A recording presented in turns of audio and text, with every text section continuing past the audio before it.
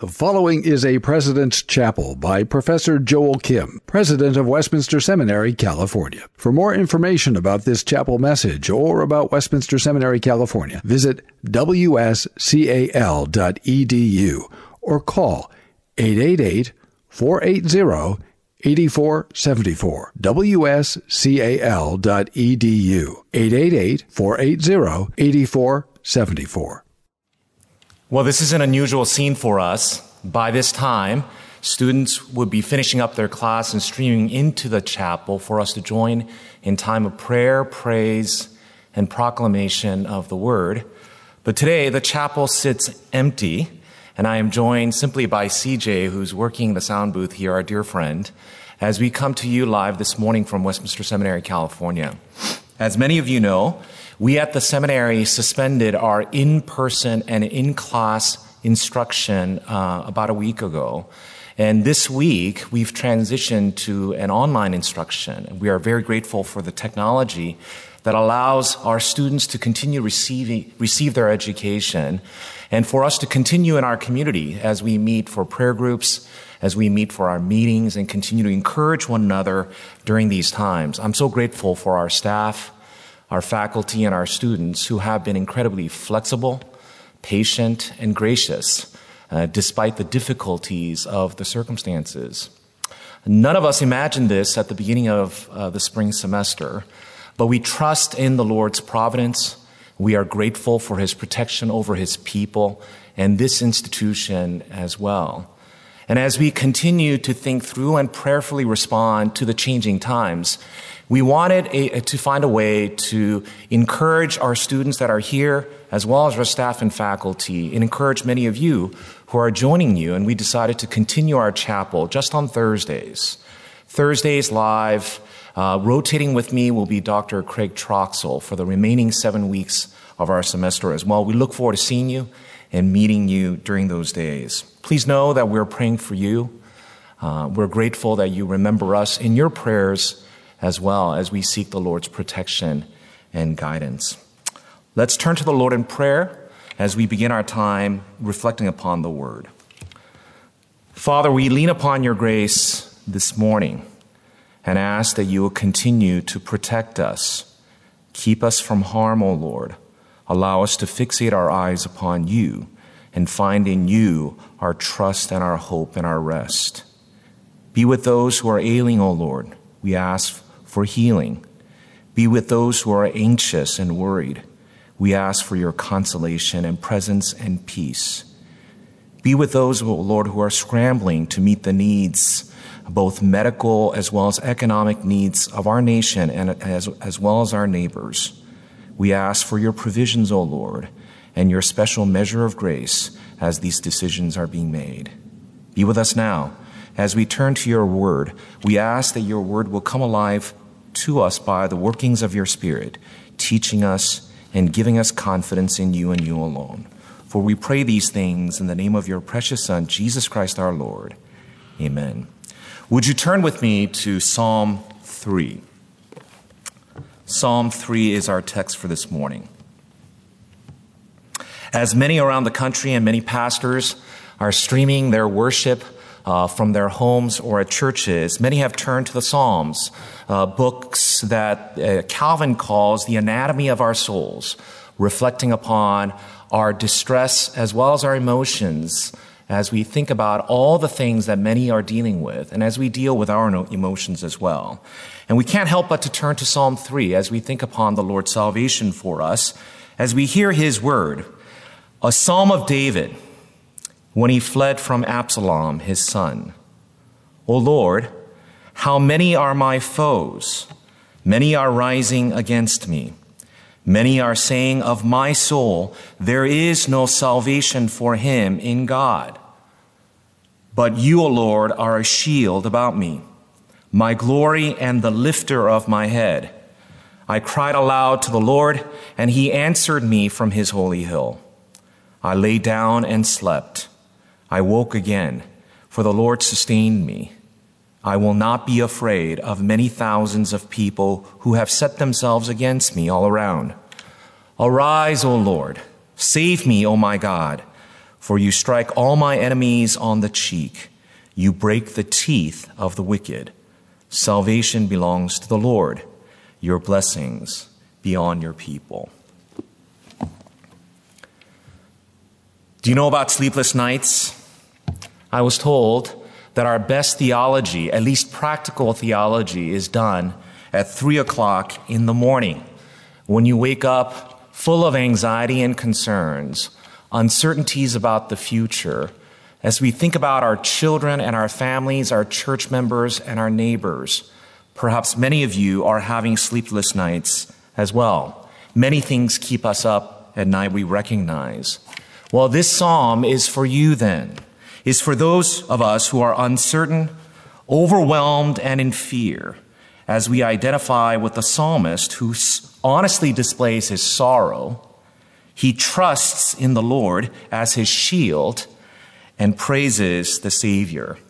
So sorrow, shield, and Savior.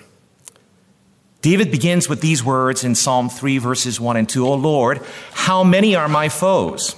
Many are rising against me. Many are saying of my soul, there is no salvation for him in God.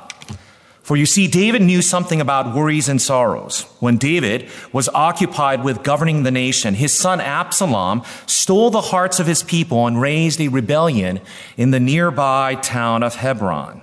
The revolt was so sudden and unexpected that David had no recourse but to flee to Jerusalem with whatever leaders remained faithful to him at that point. The historical account reminds us that he retreated to the safety of the desert, weeping and barefoot, his head covered in sorrow and concerns. This is a dark hour for David. The title indicates a Psalm of David when he fled from Absalom, his son. He writes not only of his son's betrayal, but of the opposition of many, or as verse 6 indicates, many thousands of people who have set themselves against me all around. He writes not only for his own safety and salvation, but remembers the precious lives of his own people, calling for the blessing of the Lord to be upon his people, not only upon his own survival. He writes not only for self-vindication, but for the Lord to be vindicated as well, as rumors abounded that the Lord had withdrawn himself from David, that the Lord is nowhere to be found, they were saying. Many saying, as verse 2 says, there is no salvation for him in the Lord. Repeated is the word many, many, many. As he looks within and all around, David cannot help but feel hopeless, feel powerless, and perhaps even scared. This psalm lends its voice and words to how many of us feel this morning and perhaps for the last couple of weeks as events change so quickly that we do not have the ability to fully comprehend or understand, nor even to even feel what we ought to feel about the situation around us. The Psalms, as you find it to be true always, do not cover up our emotions, but rather tackle them head on. And David's sorrow often is shared by many, including many of us as well. It reminds me of Psalm 137, of a similar sentiment recorded for us, where the psalmist, now conquered by the enemies, expresses his deep sorrow over his own condition and his life and the condition of the nation when he says in 137 verse 4, how shall we sing the Lord's song in a foreign land? How in the midst of all that we face, deal with the challenges that seem to be mounting, how do we sing the Lord's song in these foreign times? This is where the psalmist takes a pivot. Verses 3 and 4 say, But you, O Lord, are a shield about me, my glory and the lifter of my head. I cried aloud to the Lord, and he answered me from his holy hill. But you, O Lord, he says. As one commentator says, when a believer gazes too long at his opponents, the force arrayed against him seems to grow in size until it appears to be overwhelming. But when he turns his thoughts to God, God is seen in his true, great stature, and the enemies shrink to manageable proportions, the commentator says. This is precisely because the Lord is our shield. He is our shield about us. Shield, as you know, is a common metaphor for protection, often used of God by the psalmists themselves. As Psalm 7:10 says, "My shield is with God, who saves the upright in heart." Psalm 18, one of our favorite verses as I grew up in my parents' home, this was actually listed on our wall. From my birth all the way to my departure to college, these were the words etched in our household as well as our brains when it says, "I love you, O Lord, my strength. I love you, O Lord, my strength. The Lord is my rock and my deliverer, my God, my rock, in whom I take refuge, my shield, and the horn of my salvation, my stronghold." The shield of protection is about me. It's around me. It's the image of complete protection. The large shield was big enough to protect the whole body from the enemy's sword or arrows. Perhaps this is not a time for us to think about things or remember things that are sometimes seemingly silly, but I remember times playing games with our kids where they needed to hide.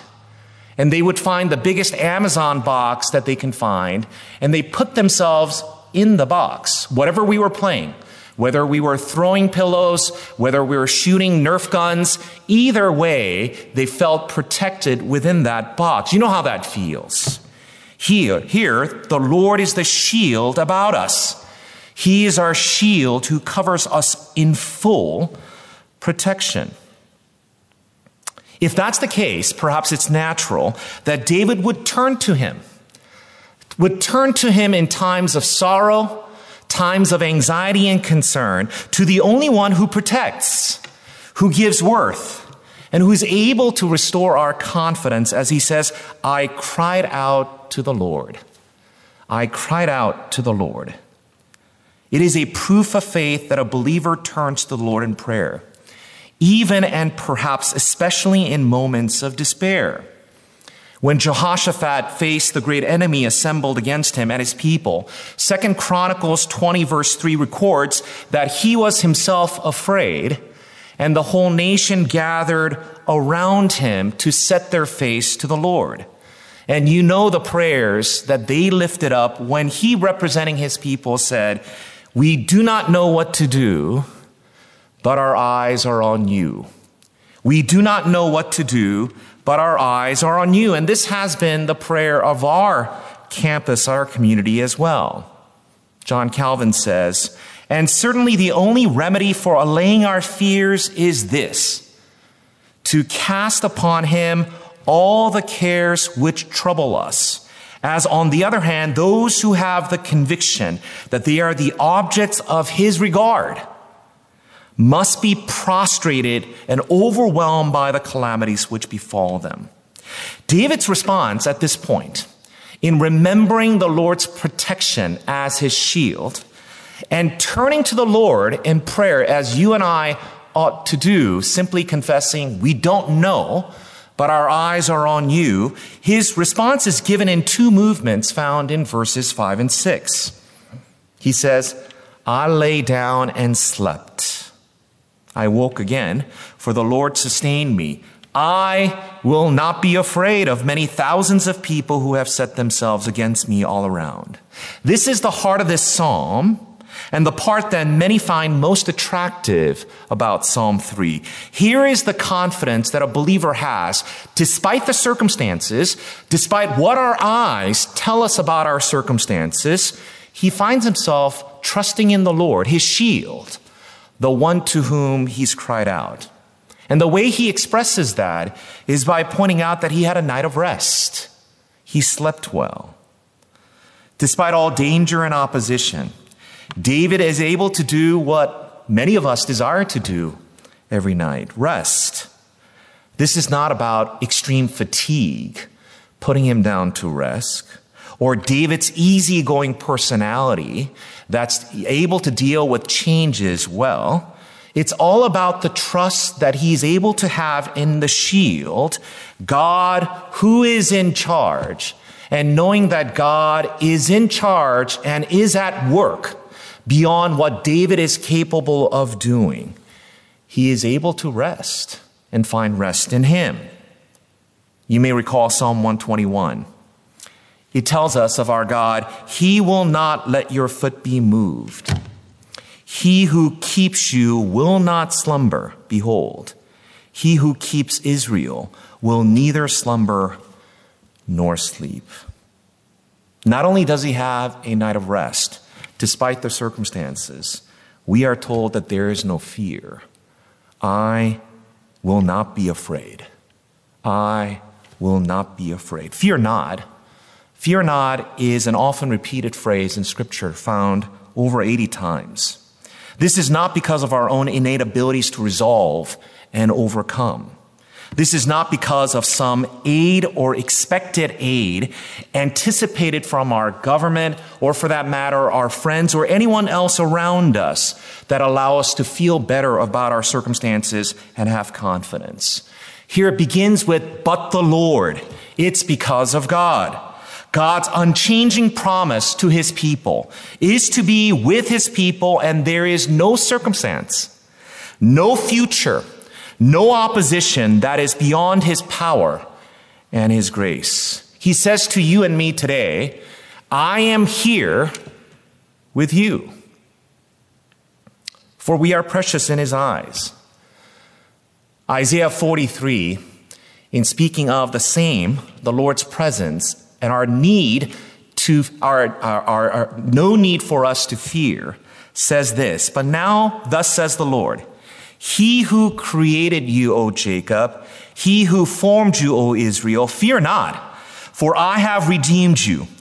I have called you by name. Just remember that. I have called you by name. You are mine. When you pass through the waters, I will be with you. Through the rivers, they shall not overwhelm you. When you walk through fire, you shall not be burned, and the flame shall not consume you. For I am the Lord your God, the Holy One of Israel, your Savior. Because you are precious in my eyes and honored, and I love you. He concludes, fear not, for I am with you. As a commentator says, as the power of God is infinite, so they conclude that it shall be invincible against all the assaults, outrages, preparations, and forces of the whole world. Here, unless we ascribe this honor to God, our courage shall be always failing. Let us therefore learn when in danger not to measure the assistance of God after the manner of man, but to despite whatever terrors may stand in our way, inasmuch as all the attempts which men may make against God are of little account when it stands before God. He tells us, fear not, for I am with you. So from sorrow to the Lord being our shield, then he reminds us of our Savior. Though we sleep, here the psalmist asks the Lord to arise, O Lord. Arise, O Lord, save me, O my God. For you strike all the enemies on the cheek, you break the teeth of the wicked. Salvation belongs to the Lord. Your blessing be on your people. You may recall what happened with David. God caused Absalom to listen to bad advice and thus fail to pursue and defeat his father when he was most vulnerable. Then when the battle was finally engaged, after David had been able to gather strength and prepare for it, David's troops achieved a great victory, even at the end killing his own son Absalom. This is a cry of victory, knowing that the Lord was going before them and would lead them to victory. It is the unflinching truth in the trust and the truth that God will make right the wrong.